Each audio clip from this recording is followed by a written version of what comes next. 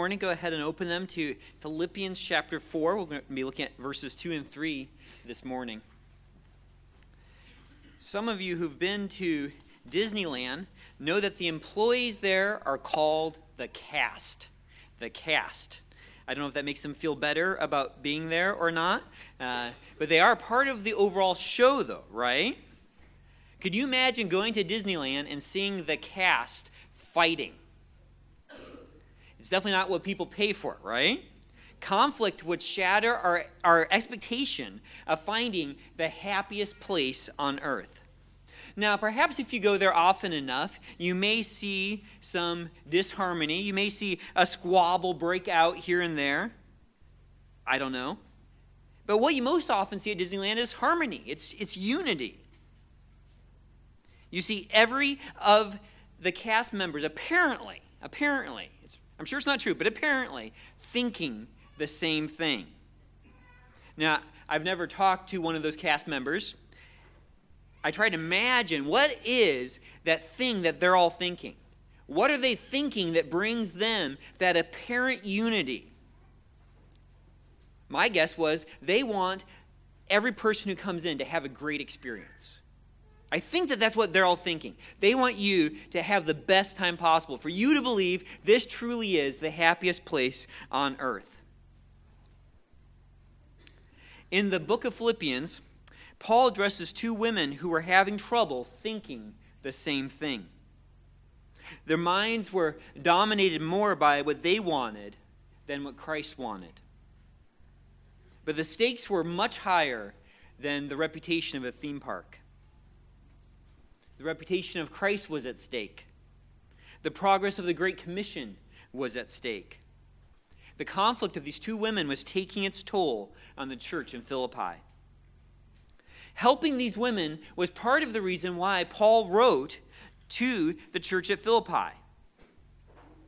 This theme of unity is one that keeps coming up in the book of Philippians. We really see it in the very first verse, and it's one that comes back again and again. Philippians 1:1, we see Paul intentionally saying to all the saints in Christ Jesus who are in Philippi. In 1 verse 4, always offering prayer with joy in my every prayer for you all. Verse 7, for it is only right for me to feel this way about you all. Verse 8, for God is my witness how I long for you all with the affection of Christ Jesus. Chapter 1 verse 25, convinced of this I know that I will remain and continue with you all. Paul keeps bringing up this focus of all of the Philippians together, and we see why at the end of chapter 1, verses 27 to 28. And this is where Paul begins, in a sense, the preaching section of the letter. Only conduct yourselves in a manner worthy of the gospel of Christ, so that whether I come and see you or remain absent, I will hear of you, and here's the unity part, that you are standing firm in one spirit, with one mind, striving together for the faith of the gospel. We see that unity there in chapter 1, verse 27. Paul returns to it in chapter 2, verse 2. Make my joy complete by being of the same mind, maintaining the same love, united in spirit, intent on one purpose. The theme of unity is a big theme of the book of Philippians. It's part of the reason why Paul wrote, because Paul was concerned about Christ being glorified, and Christ was glorified through the unity of his people. It's a theme that's woven through the book of Philippians, and really what we see is it comes to a crescendo in a very specific application in Philippians 4, verses 2 and 3. I'm going to read Philippians 4, 1 through 9 together. Therefore, my beloved brethren, whom I long to see, my joy and crown, in this way stand firm in the Lord, my beloved. And this way is referring to verses 17 to 21. Verse 2, I urge Euodia and I urge Syntyche to live in harmony in the Lord. Indeed, true companion, I ask you also to help these women who have shared my struggle in the cause of the gospel, together with Clement also and the rest of my fellow workers whose names are in the book of life. Rejoice in the Lord always. Again I will say, rejoice. Let your gentle spirit be known to all men. The Lord is near. Be anxious for nothing, but in everything by prayer and supplication with thanksgiving let your requests be made known to God. And the peace of God, which surpasses all comprehension, will guard your hearts and your minds in Christ Jesus. Finally, brethren, whatever is true, whatever is honorable, whatever is right, whatever is pure, whatever is lovely, whatever is of good repute, if there is any excellence, and if anything worthy of praise, dwell on these things. The things you have learned and received and heard and seen in me, practice these things, and the God of peace will be with you. Let's pray together. Lord, we thank you for your word, for preserving it for us. We know that these instructions here are given to two women who lived nearly 2,000 years ago, and yet your word is timeless, and it's true, and it's preserved for us. Father, I pray that you would do a work in us, Lord, that as we learn what you say about unity, that we'd be examining our own hearts, that we'd become aware of the tension we feel towards our brothers and sisters, that we'd have more wisdom in how to resolve conflict, that you would help us as parents and as we shepherd our children through conflict. We pray, Father, that what is at stake here, the glory of Christ, living worthy of the gospel, would become more important to us than our own rights, Lord. In Jesus' name, amen. This morning, we're going to draw 3 instructions from Philippians 4, verses 2 and 3, so that we'll live in harmony in the Lord. So we're going to draw 3 instructions from Philippians 4, verses 2 and 3, so that we will live in harmony in the Lord. Now, I say that intentionally. We're going to draw instructions. Paul isn't giving a specific command to the church here. There's no one named Euodia or Syntyche here. At least not that I know of yet. We're not the same true companion that Paul asked to help them. There's not specific commands given to the church here. But we're going to be drawing instructions from these principles here so that we will live in harmony in the Lord, just as Paul called them. We'll see today at Cornerstone Bible Church in the 21st century that we have to maintain unity, and it's going to require work. That leads us to our first instruction. We need to pursue unity in your relationships. Pursue unity in your relationships. Let's look at verse 2 of chapter 4. I urge Euodia and I urge Syntyche to live in harmony in the Lord. We read this morning in the immediate context of verse 1. How Paul just overflows with this loving language, calling them my beloved brethren, whom I long to see my joy and crown, my beloved. And that language is really setting the stage for this command that Paul is going to give. He prepares them for himself being engaged. And if Paul felt this way about the Philippians, how much more should they feel this way about one another? How much more should they be able to look at one another? How much more should Euodia and Syntyche be able to look across, even as this letter is being read to this church in Philippi, and think about one another as their joy and their crown, as their beloved brothers and sisters, with longing for one another? And maybe that's a good pause even there to think about. Is that the way that you feel about your brothers and sisters here? And I know that the reality is that tension creeps into our relationships. And that there may be, I think we could probably guarantee it, at least for some of us, that there's people here that you have a struggle with. Or your heart kind of hiccups a little bit when you think of them as your joy and your crown, or those that you long to see. Maybe you long for reunification with them, but the relationship is strained. Paul sets a high standard here. Now, there's much we don't know about Euodia and Syntyche. We do know, and we saw this in verse 3, that these women have been valuable ministry partners to the Apostle Paul. He describes them as women who have shared my struggle in the cause of the gospel. These were gospel partners. He describes them as fellow workers. And not just fellow workers with Paul, they were fellow workers with one another. They had worked together in the past. Correcting someone by name in a letter to a church was not typical practice. There's lots of Paul's letters that don't do that. In fact, churches that were in much worse condition than the church in Philippi was. Many times, situations just leave unnamed. Or the people in situations leave unnamed. So it's not just our church here on Sunday morning that would be awkward to call out two people by name. Could you imagine doing that this morning? I'm not planning on it. You never know what's going to happen. No, not planning on it. See, but more was at stake than comfort in the church of Philippi. Their names were included because differences had grown to the point that the whole church had been affected. And we don't know what started the disagreement. I think it probably wasn't a big doctrinal disagreement because Paul would have addressed that. It probably wasn't a huge, scandalous moral issue. Syntyche's not sleeping with Euodia's husband. It's nothing drastic like that, or Paul would have addressed that.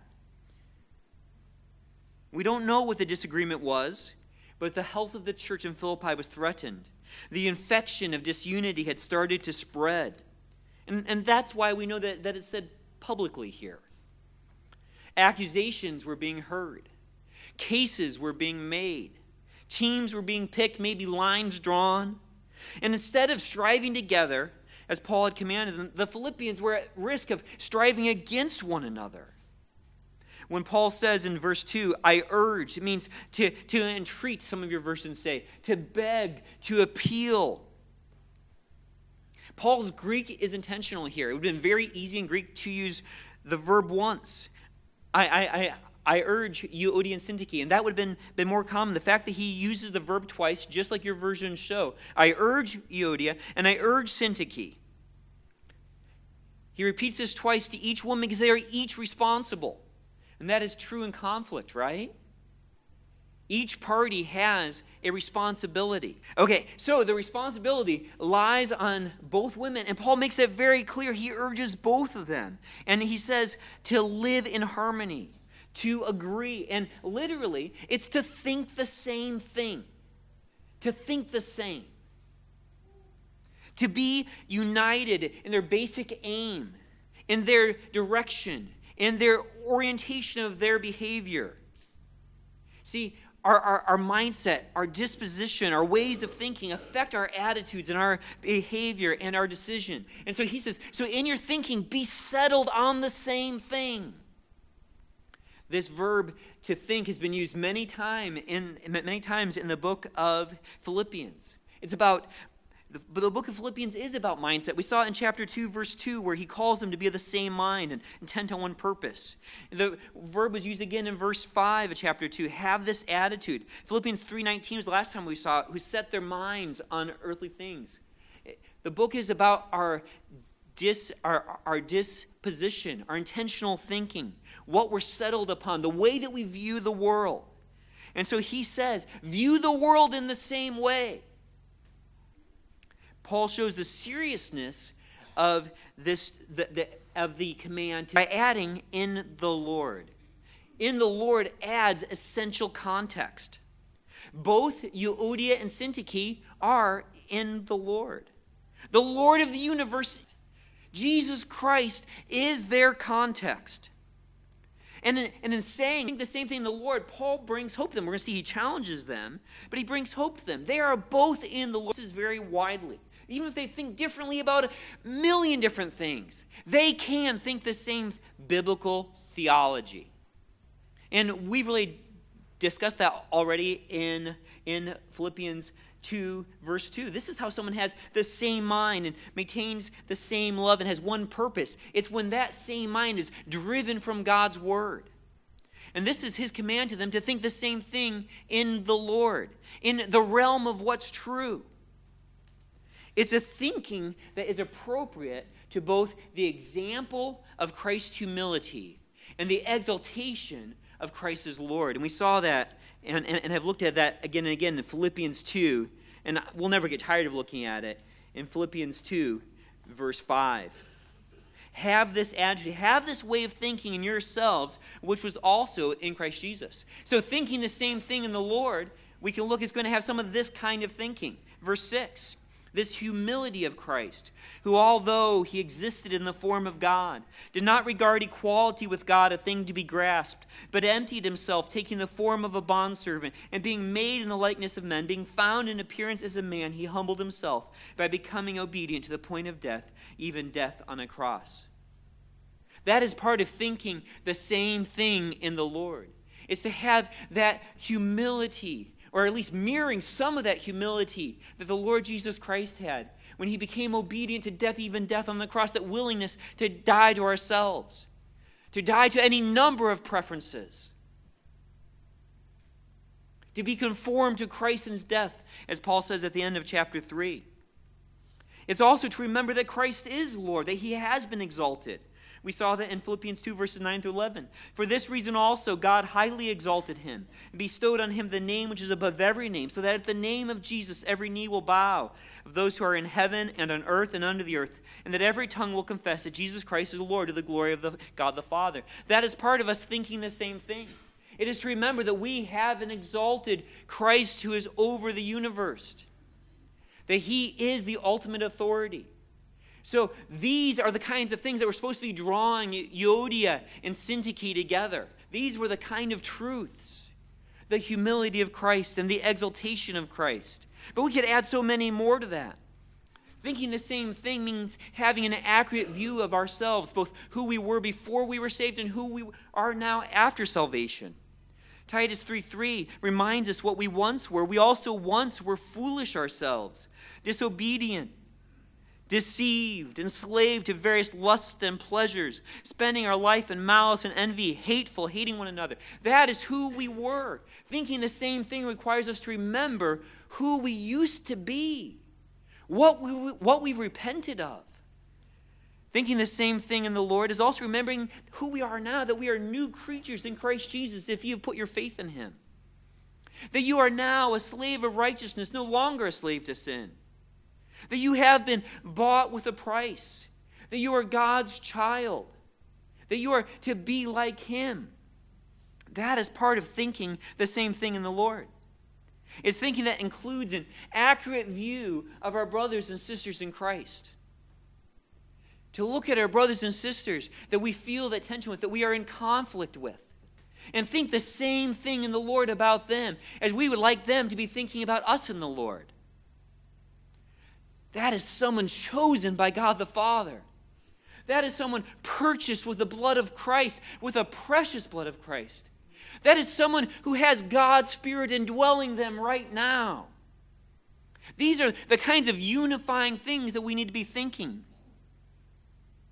It's thinking with an accurate view of our purpose here on earth. We are not here to be the happiest place on earth. We are here to glorify the Father and to glorify the Son by living worthy, by striving together. And what does he say? Standing firm in one spirit, one mind, striving together for the faith of the gospel. These are the kinds of thinking the same things in the Lord that will bring us together. If we are committed to that kind of thinking, and we're going to be exploring that. Just imagine what that does to that relationship with a brother and sister in Christ that you feel tension towards. Are those the things that you've been thinking? What if you thought those same things?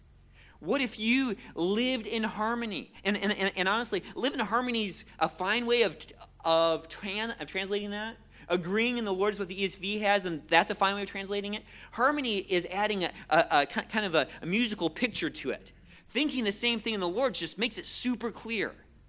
Having this mindset, this Christ-driven mindset. Now, I want to get practical here, and honestly, I feel like a child. I'm taking baby steps in this. This has been a painful couple weeks. I've been exploring all kinds of tensions that I feel towards people and exploring conflicts and what do I do with those. Fortunately, there have been whole books written on this. There's a book that some of you have read called The Peacemaker by Ken Sande. I can send out links later to where you can find some articles. There's one by Robert Jones called Resolving Conflict Christ's Way, which is a great article. Getting to the Heart of Conflict by David Powlison. I'm going to send a church-wide email later with links to those where you can find those. But I want to give some helps here if you're feeling that tension. Maybe it's with a spouse. Maybe it's with one of your brothers and sisters here. Maybe it's with your children. And I would say, begin by asking the Lord to reveal to you who you are in tension with. Because honestly, as you start kind of thinking church-wide, you might have a history of like, well, that's kind of unresolved. And I'm not saying that you rush out and resolve all of these things.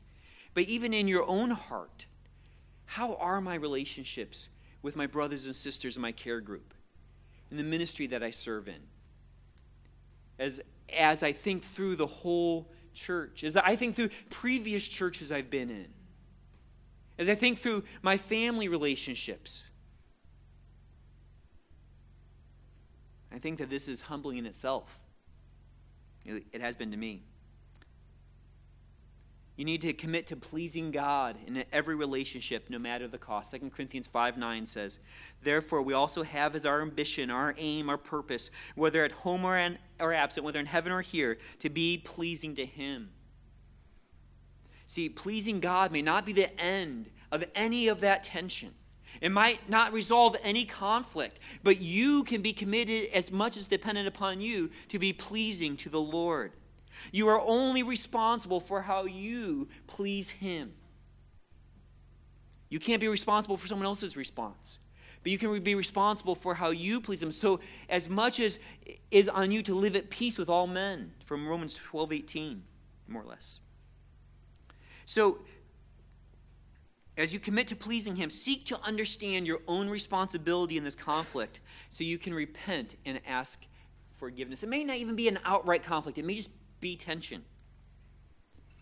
There's a great line by David Powlison. Arguments are about confessing your sins and excusing my own. Okay, I'm going to say that again. Arguments are about confessing your sins and excusing my own. That's what we do, right? How often, as you have that tension with someone, that conflict, and when that bubbles over into that argument, how much is it about their sins and not yours? James 4:1 is such a valuable verse here. What is the source of quarrels and conflicts among you? Is not the source your pleasures that wage war in your members? We fight with one another because we don't get what we want. And so, as you are exploring the tension that you have, the conflicts you have with others, what is it that you want in that relationship that you're not getting? What is it that you want so much that you've become bitter towards someone, that you've become angry against them, that you've become resentful of them? What are you not getting? You may not even be wanting something bad, but you may be wanting that thing too much, so much it's become a ruling desire. Now, Matthew 7, verses 3 through 5 are so powerful here. As you think about the tension you feel towards your brothers and sisters. Why do you look at the speck that is in your brother's eye, but do not notice the log that is in your own eye? Or how can you say to your brother, let me take the speck out of your eye, and behold, the log is in your own eye? You hypocrite, Jesus says. First take the log out of your own eye, and then you will see clearly to take the speck out of your brother's eye. I am not promising that all of your conflicts and all the tension will go away when you start paying attention to your own sin and what is ruling your heart and what it is that you're craving. But you get a lot of mileage. Your love for someone has much more freedom to grow when you're not just obsessed with how they've sinned against you, but you're thinking about, have you sinned against them? There's another great quote here by David Powlison. When you and I fight, our minds become filled with accusations. Your wrongs and my rights preoccupy me. We play the self-righteous judge in the many kingdoms we establish. You are so stupid, cruel, insensitive, selfish. You've gotten in my way. You don't get it. You're a hindrance to my agenda. That's what so many of our battles boil down to. You've gotten in my way. You're holding me back from getting what I want. So begin with your own sin. Are you angry? Are you bitter? Are you self-righteous? Are you selfish? Are you proud? Are you obsessed with your righteousness, what you deserve, that you deserve to be treated better? Are you rehearsing sins as you fall asleep, making yourself feel comfortable with the other person's sin? There's a quote by Robert Jones. Whose sin bothers you the most, yours or the other person's? Honestly, there were several tensions in my life that kind of just got obliterated as I asked that question. Wait, whose sin am I more worried about, their or mine? I had a friend on a mission trip once say, when you're right, you're wrong. I've said that so many times since, mostly to myself. When you're right, you're wrong. It doesn't mean that you don't have to go and confront someone, but just that kind of that building the walls around us and lobbing over all kinds of attacks at other people. When you're right, you're wrong. Matthew 5:23-24 says, therefore, if you are presenting your offering at the altar, referring to the temple context, but Jesus says, there remember that your brother has something, if you remember that your brother has something against you, leave your offering there before the altar and go. First be reconciled to your brother, and then come and present your offering. Not every tension is going to require you to go to your brother or sister in Christ. A lot of those are not conflict. You may make things worse by saying, hey, I feel tension towards you. Well, I never knew it. But when there's that broken relationship, when you're concerned that they have something against you, go to them. After doing this kind of heart work, after cataloging your sins, after you're convinced that you see more of your sins than you do of their sins. And then love the person. Forgive them, Ephesians 4:32 says. Be kind to one another, tender-hearted, forgiving each other, just as God in Christ also has forgiven you. If possible, overlook someone's offense against you. It may not always be possible and not be good for the person. But if possible, particularly when you see that tension, when you remember something that someone said a long time ago, it's not a life-dominating pattern. It's something that you may need to overlook. Proverbs 19:11 says, a man's discretion makes him slow to anger, and it is his glory to overlook a transgression. It's Proverbs 19:11. But it may be necessary for that person's good, for the sake of your relationship, to confront them. Matthew 18 says we need to do this. Matthew 18:15, if your brother sins, go and show him his fault in private. If he listens to you, you have won your brother. But how much better if at first, especially if we know that we've sinned. I mean, you don't have to make up sin. But if you know you've sinned against them, to confess your own sin first. Brother, I've been proud. Brother, I've been self-righteous. Brother, I got angry. Because don't say that. Just say, I was wrong.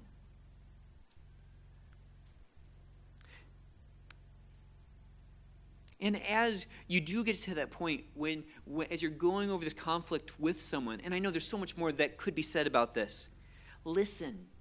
Don't defend, listen.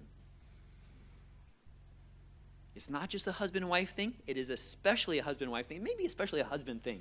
Listen.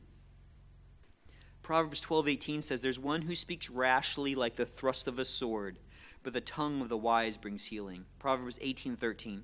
He who gives an answer before he hears, it is folly and shame to him. Listen to the offense that they have against you. Then find ways to love them and do good to them. If that's what Jesus calls us to with our enemies, Luke 6, verses 27-28. But I say to you who hear, love your enemies. Do good to those who hate you. Bless those who curse you. Pray for those who mistreat you. If that's what we to do for our enemies, how much more our brothers and sisters in Christ? Jesus came to serve. Mark 10:45 says, for even the Son of Man did not come to be served, but to serve, and to give his life a ransom for many. I had told friends once that what I do in conflict, well, I go out to lunch with that person. And that's not all that needs to be done. Because there's times where you do need to say, brother, I've sinned against you, but I also have to say, I'm concerned about your response to me, and you have to have those conversations. But sometimes just loving someone and building a bridge and going to talk about together, if that's your thing. It was me and my brother's thing. We had some conflicts. But, when I'm like, we just need to get lunch. Love and serve. God doesn't promise that every conflict will be solved. But he does promise, if you have Jesus Christ in you, that you could please him in every conflict. You may still come here and feel unresolved tension. You may still feel conflict with brothers and sisters in Christ. You've done everything you can to make peace with. But you can be confident that you are pleasing the Lord. But if two people have this mindset, if both Euodia and Syntyche have the same mindset, if they think the same thing in the Lord, if they are harmonious, if they agree, if they are unified in the Lord, Christ will be glorified. Now we see here that Paul's tone is stern in Philippians 4:2, but it's gentle too. I urge Euodia and I urge Syntyche to live in harmony in the Lord. Paul's optimistic. He's realistic, though, that they may need help. And we see that in verse 3. And this leads us to our second instruction. Our second instruction is be ready to help others and be helped by others in the pursuit of unity. Be ready to help others and to be helped by others in the pursuit of unity. The first instruction was to pursue unity in your relationships in verse 2. The second is be ready to help others and be helped by others in the pursuit of unity. We see that in the first half of verse 3. Indeed, true companion, I ask you also to help these women. We don't know who this true companion was. Obviously, the church in Philippi did, or they would have used the true companion's name. Some people, and that word companion is literally yoke fellow. So the person who's right there, the ox next to you, like, this is me, I'm an ox, this is my best friend, ox, and we're yoke fellows together. I don't know what just happened there, but so it's possible. His name was Yokefellow. I find it unlikely, although some commentaries argue that true Yokefellow is like, be true to your name, Yokefellow, and come and help. But I think it's probably just the one who's worked alongside me, the one who's been in the fields with me. These women may need your help, so get involved. Now, in applying this verse, we need caution. Paul didn't ask every person in the church to jump in. All of Philippi, pile on. Dogpile that conflict. Let's everyone get involved so that we can all make it right. Paul looked to someone who he knew would be adept at bringing aid and sent him in, whether he was welcome or not. Euodia and Syntyche were not necessarily asking for the yoke fellow to come, for the companion to come. Paul sent him in. So how do we apply this? One application is that you must be ready to aid your brothers and sisters when unity is in danger. You must be ready to aid your brothers and sisters when unity is in danger. Now, our responsibilities differ. We are not all elders. We're not all care group leaders. But you all have a role to play when you see your brothers and sisters' heart grow cold and hard towards one of their other brothers and sisters. It may not be to say, Bob, Sally, we need a meeting. You may not be the unifying force, but you can help each person think the same thing in the Lord. And I've got some warnings here with this. So, as you seek to be involved, Matthew 7:5, don't forget, first take the log out of your own eye. When you're concerned that someone might have a broken relationship with someone else, take the log out of your own eye first before getting out that speck. Be cautious and spend time praying first. Lord, is it wise for me to go and to address this person? I'm seeing some tension in the care group, or those people used to be best friends, and now anytime he talks about him, I just sense that there's this edge to it. Or pray first. And maybe go to that person humbly. Well, definitely go humbly, but maybe try asking a question like this as you've had time to catch up a little bit. Not first thing on a Sunday morning. Brother, I'm concerned how your relationship with John is, or with Bob is. how's your heart toward them? See, be more interested in their heart's response than the situation or the offense or what's happened. Because you're not there to, and sometimes you may be there, particularly care group leaders or elders, you may be there to hear out the whole thing with both sides present. But many times, you don't need to hear all that stuff because most of that conflict's problem is going to be inside the heart. The sin comes from fighting for what we want. So, avoid learning about the situation unless both sides are there. Proverbs 18:17. Pastor John quotes this all the time. The first to plead his case seems right until another comes and examines him. Be cautious just saying, oh, well, tell me everything. I want more juicy details. Oh, wait, so what did he say then? No, it's not what you're there for. You're just there to say, I noticed that there's a break in your relationship. You don't seem to love him like you once did. So don't get involved in a he said, she said. Don't participate in someone's sin of slander or gossip. Do you need those details to be of some help? You don't. Unless maybe you're a care group leader, an elder. And some of you may be in positions we are with our children where you need to understand, but have both people there. When conflict remains, encourage that person to go and seek out their care group leader or their elder's help. But don't just let your brother or sister in Christ get bitter and hard and resentful towards another brother or sister. Prayerfully, humbly, after examining your own heart, go to them and say, brother, I'm just concerned. Are things okay? But we also have to be willing to receive help, right? You have to be willing to receive help as well. And here's a couple of Proverbs. Proverbs 10:17 says, he is on the path of life who heeds instruction, but he who ignores reproof goes astray. He is on the path of life who heeds instruction, but he who ignores reproof goes astray. Proverbs 12:15, the way of a fool is right in his own eyes, but a wise man is he who listens to counsel. Proverbs 15:32, he who neglects discipline despises himself, but he who listens to reproof acquires understanding. When a brother or sister comes to you and say, I just noticed this edge in your relationship with this other brother or sister, listen when they come to you with that kind of humble concern for your love for your brother or sister in Christ. Be humble. The reality is, no matter what they say to you, you're a far worse sinner than they imagine. Right? We all know that to be. You are much worse than the worst thing that someone can think about you. But you are also forgiven of more sins than anyone else knows. It's okay if someone comes to you with a concern. Pray for wisdom and open ears as you begin to listen. Ask questions to try to figure out what they've seen in you that's making them raise us up. Perhaps, and this happens. You had an issue in your heart you're trying to deal with, and you didn't know other people could see it.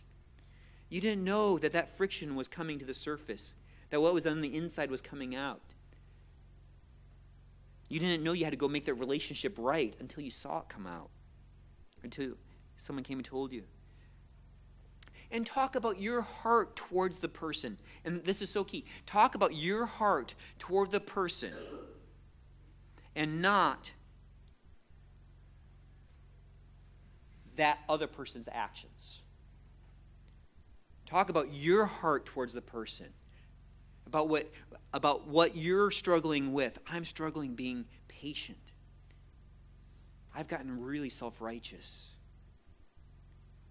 Not, well, they did this and they did this and they did this. Don't involve someone who doesn't need to be involved. Unless the other party is there with you and the person you're speaking to is trusted enough to help. There are times where a husband and wife needs to sit down with a care group leader with their pastor. There's times where brothers and sisters need to sit down with someone who can help. But besides that, do you ever need to get into all those details of what someone did? So seek to please the Lord in your response. We're going to go through this last point quickly. The third instruction here is to be motivated by the past, present, and future in the pursuit of unity. Be motivated by the past, present, and future in the pursuit of unity. I'm going to read that to you from chapter 4, verse 3. Indeed, true companion, I ask you also to help these women. And then Paul motivates, who have shared my struggle in the cause of the gospel, together with Clement also and the rest of my fellow workers whose names are in the book of life. This is motivation for the true companion, but this was also motivation for the women who are sitting there listening to this, right? Paul reminds them of the past. He motivates them of the past, that you women, you've shared my struggle in the cause of the gospel. That shared my struggle, it's to contend along with, to struggle with. It's the word we get agonized from. We engaged in the competition together. We were engaged in this conflict together. And what was that we were fighting for? It was for the progress of the gospel. You were there helping me. And then Paul reminds them of the company that they shared with Clement. Again, we don't know anything else about Clement. Or the rest of my fellow workers. We know even less about them. We don't even know their names. But they were part of a team for advancing the gospel. They played an essential part in the mission of the church. So as we think about how essential this unity is, we have to pursue unity because of what Christ has already accomplished through us. You know, I hear some of you talk about what Christ did through Cornerstone Bible Church on the Irvine campus. I've heard about how you've labored together for the gospel in the Czech Republic. I know that you struggle together in Roots and Rock and in Pebble Ministry. We are valuable teammates of one another. We are soldiers in the same battle. We can't let unity get in the way of what we're trying to accomplish. This is for the progress of the gospel. He reminds them, you were my workers, you were my co-laborers. You had my back and I had yours. We got to keep going. And then you see there's obviously motivation to the present, right? This is not just all past work. He doesn't specifically say it, but he's just not saying, boy, those were some fond memories, right? Weren't those great times? There's work to be done right now. There are elect in our neighborhoods and in our work environments and in our schools, right? We have work to do in this church neighborhood. There are more that God are going to save. Christ's power is going to be put on display by the way that we handle conflict, by the fact that we don't jettison when things get hard. See, this call to unity is just one more stroke that Paul's been painting through this whole letter, this picture of what gospel partnership is, this picture of what we're all supposed to be doing together. It's about gospel progress. The mission of the church is gospel progress through evangelism and discipleship. The mission of the church is gospel progress through evangelism and discipleship. That is what we're doing. We're helping the world see how beautiful Christ is. And where else to see that beauty? In sinners being unified.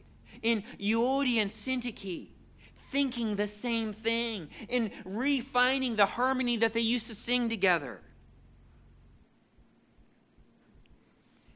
Conflict can be a hindrance to the gospel, but it can also be an opportunity. We can't, you can't, I can't let bitterness fester in our hearts. We can't let this infection of self-righteousness and self-pity and self-focus blind ourselves so that we can't see ourselves right and that we can't see our brothers and sisters right. Now, I know that there are topics that we're going to see differently about. There's going to be minor doctrines that we have difficulty agreeing on. But that doesn't explain, why did that lion just come out of me? That lion came out of you because you wanted to win, because you wanted your way. It wasn't about the issue. It wasn't about the discussion. It was that you forgot to think the same thing in the Lord. You forgot the mindset of Jesus Christ.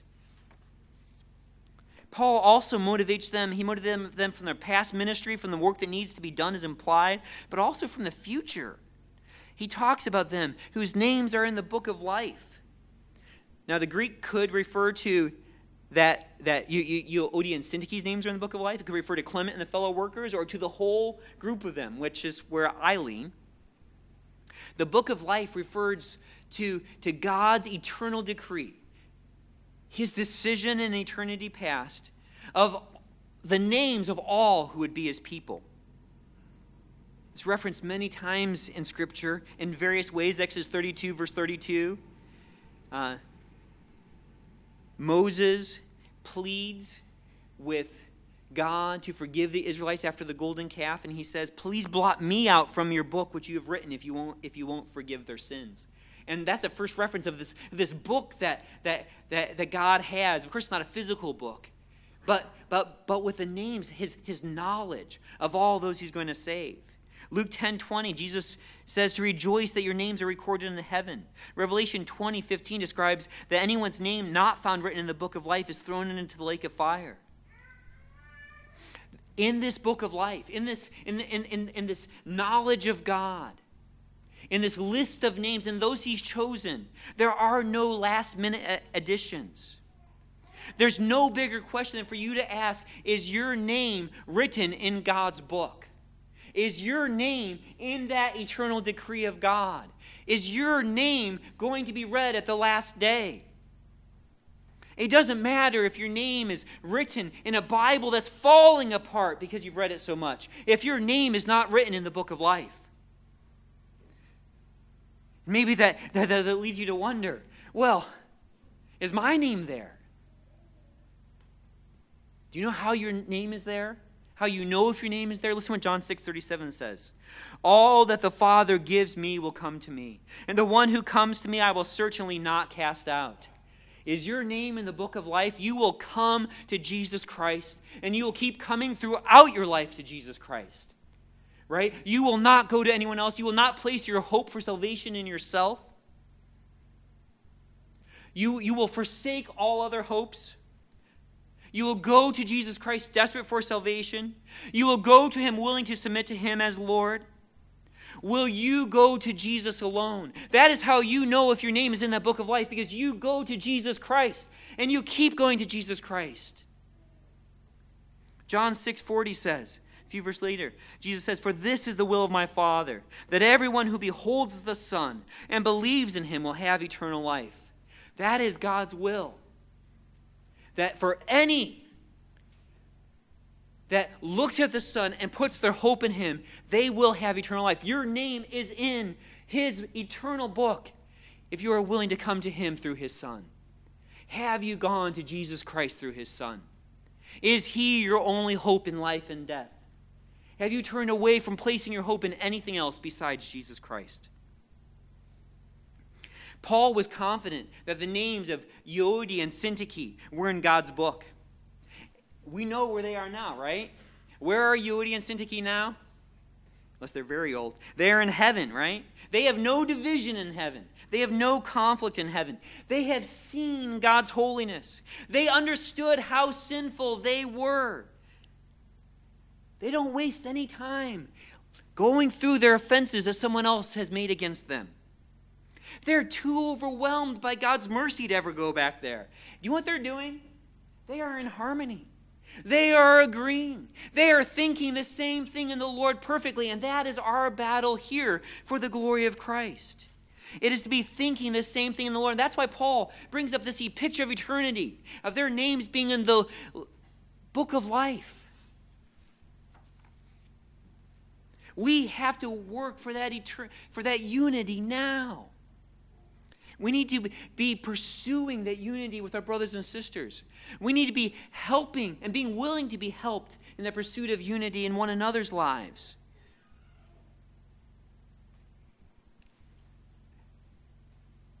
As far as I know, the cast of Disneyland thinks the same thing. I know that it's not that simple. I'm sure they wish that they were paid more.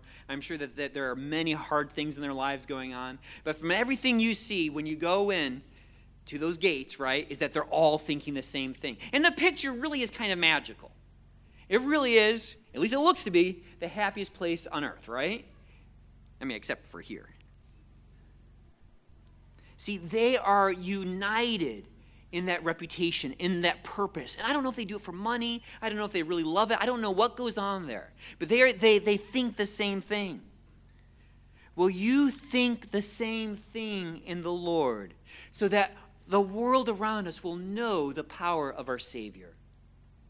Will you think the same thing in the Lord so that the world around us will know the power of Jesus Christ? See, this tension you feel towards those brothers and sisters, this conflict you're actually in is an opportunity to show the glory of Christ as you think the same thing in the Lord. Let's pray together. Oh, Father, I know that my heart really has been devastated this week. And I pray that for my brothers and sisters here who need it. Lord, it's so easy to just kind of brush over tensions, to kind of wish problems would go away, and to not be honest with our own hearts, not be honest really if we're thinking the same thing in the Lord, to not be honest whether the gospel is invading our thinking the way it ought, whether we have the mind of Christ, whether we're seeking others' things or our own. Father, I pray that these truths, these unifying truths, this whole mindset that Paul talks about again and again, this whole way of thinking, this job that we have of gospel progress, and our co-laboring and our striving together and our standing together and our seeking others' interest above our own. It would push us to examine ourselves humbly before you, Lord. I pray, Father, that the planks would be gotten out of our eyes. I pray, Father, that we would be humble enough to have our sins exposed, that we would stop listing off others' offenses against us, and we'd be more concerned about how we've offended others, how we have brought shame to your Son. I pray, Father, that you would be glorified by brothers and sisters here really having a supernatural unity as they have harmony, agreeing the same thing, agreeing around these amazing truths, this gospel that we hold precious, Lord. Father, as we hold that together, may we come in closer together. Lord, may we bear one another's burdens. May we speak more honestly when we see sin. Lord, may we have a greater concern for the glory of Christ than our own comfort. Father, the work that you have for us of being used in one another's lives isn't done. So please, Father, be doing this in your grace for the glory of your Son, that the whole world would see how powerful Christ is and how great it is to be his child, to be your child. In Jesus' name, amen.